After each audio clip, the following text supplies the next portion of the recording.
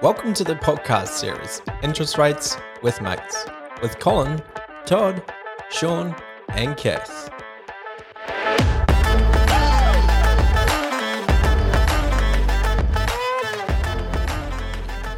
Good morning, everyone. Good morning. Good morning.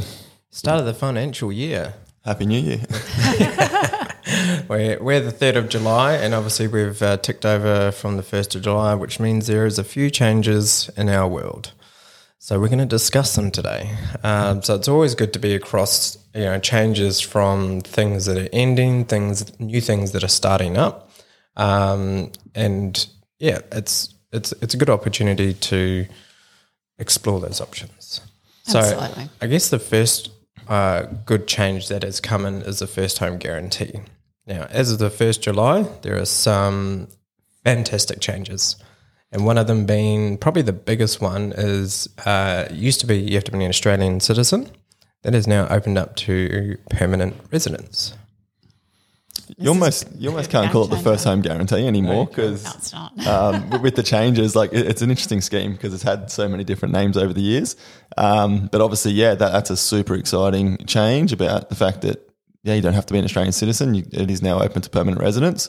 But also, I think one of the most important changes is the fact that you don't actually have to be a first home buyer anymore. Yep. As long as you haven't owned a property in the last 10 years, so you haven't had an interest in a property, in Australia in the last 10 years, then you now also qualify. So it allow people to get back into the market. I think, that's. I've actually had a few people inquiring about that at the moment, just where they've had a property previously, haven't been able to get back into the market, and this is a bit of a game changer for them as well.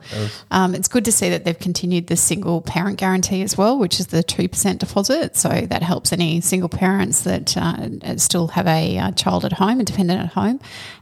They can actually be eligible to purchase a property with just 2% deposit, which is really good. They've increased the price cap slightly as well on the postcodes. In Queensland? In Queensland, no. No, I don't believe so. It's No. 550 and 700. Yeah, 700. Yep. Yeah, so I think New South Wales regional. went up New to South 900. Wales, there's been some actually exciting changes in New South Wales actually too, which we can touch on later. But stamp duty changes down there have increased. So, and this is crazy because in Queensland, need that. up to We 500 stamp duty exempt, 550 concessions. Down there, up to 800 stamp duty exempt, up to $1 million stamp duty concessions. Yeah.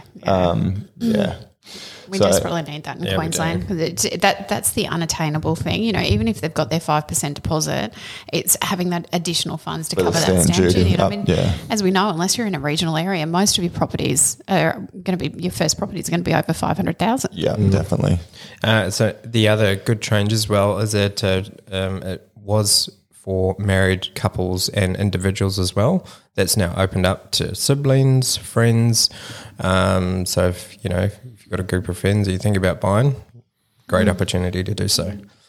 And with that single parent guarantee, that also extends to guardians as well, and uncles or aunts, whoever's looking after the child.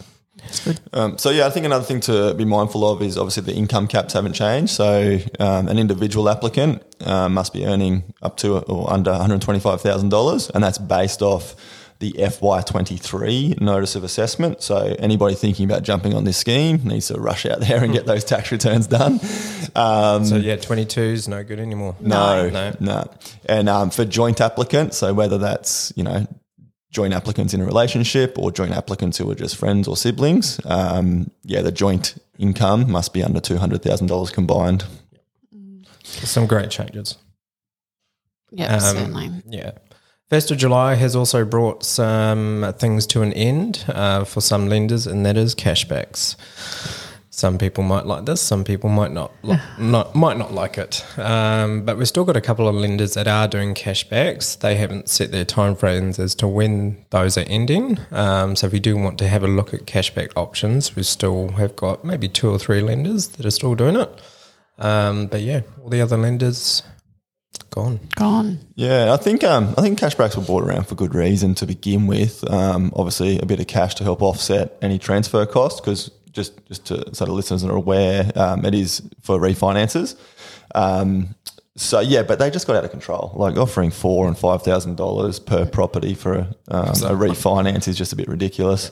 Yeah. It pushes clients to sort of churn their loans a lot more frequently. So not necessarily in their best interest. But yeah, we've now got, as Sean said, we've still got a few lenders offering sort of $2,000, some even offering $4,000 cash back.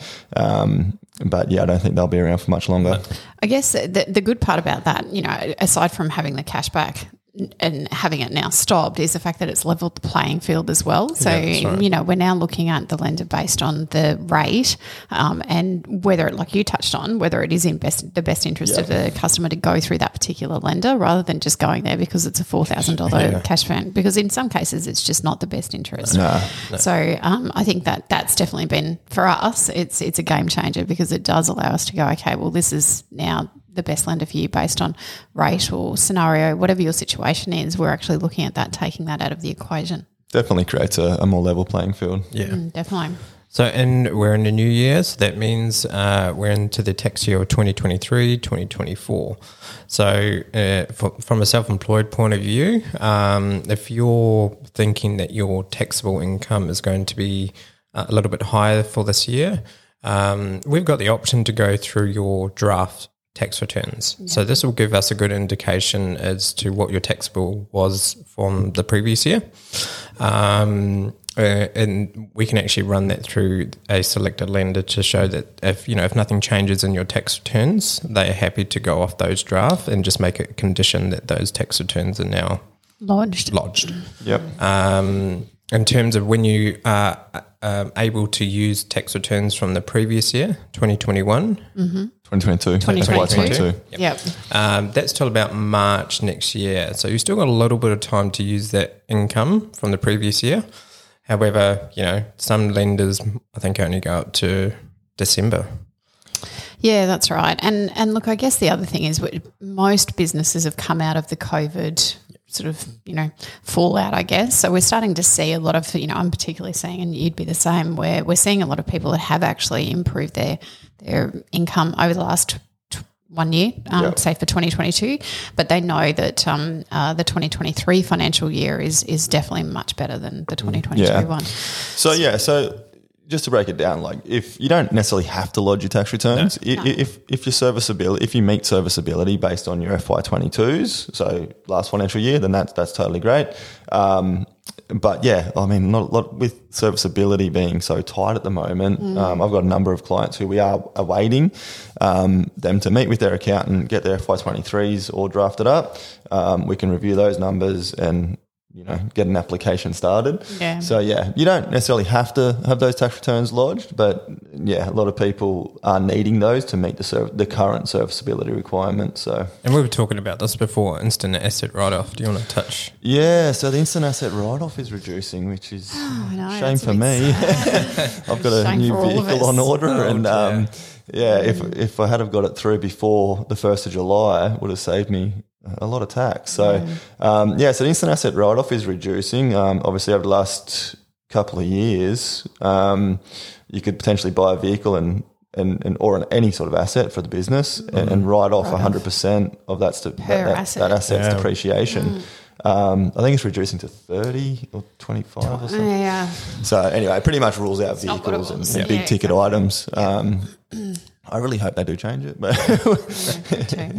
we'll see what the next 6 to 12 months bring. Honestly, it depends on what happens in the economy, I guess. Like that's a lever they can pull to help stimulate spending again, which I do think over the next 6 months we're going to come into a time where obviously people really pull back on their spending. Agree. And then in terms of if you earn a wage, so, your next pay slip is going to show a year to date that is pretty much at zero. Can I just say, I think as brokers, we all probably hate the next 3 months. The next 3 months. The next 3 months. Once we get to September, we've then got 3 months year to date, and then we can annualise that and it's all sweet. Yeah. But from here, it's now we've got to do income statement. So we need your income statement and obviously your pay slip. Yep. So there's just a few more documents that we need to verify income. Yeah. when we ask for those documents, it's not because we're just going over and above. Those are now the lender requirements, as you said, for about 3 months. Yeah, just because the banks want to see at least 3 months year to date on a pay slip. So, yeah, moving forward now, we don't have that for the next 3 months. So we need that PAYG summary or your last pay slip from the last financial year. Yeah, that's right.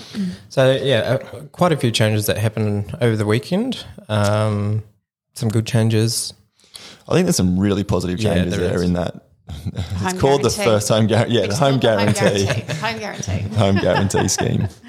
Yeah, no, look, I am pretty excited about that because we do have a lot of New Zealand, particularly New Zealand citizens that come over. Yes, Sean, you're one of them. I don't know why. I want to go to the cold weather. Why do you guys want to come here?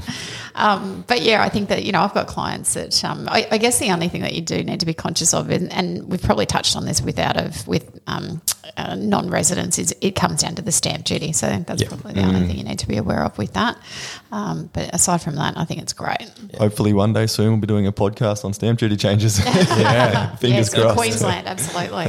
We've got the RBA update tomorrow. Yes. 50-50, I reckon. Yeah. I really hope they don't raise rates again. I don't think it's required. I don't think it's necessary, but I still think it's 50-50. Yeah, agree. So watch out for the podcast tomorrow. We'll give you an update as soon as we know more. Happy 1st of July and into 23-24. Happy New Year. Happy New Year. We'll see you next week. Thank you for listening to this episode of our podcast. We hope you enjoyed it as much as we enjoyed creating it for you. If you have any feedback, questions, or suggestions for future topics, please don't hesitate to reach out to us. All of these episodes are available to download for free wherever you get your podcasts. Until next time, take care.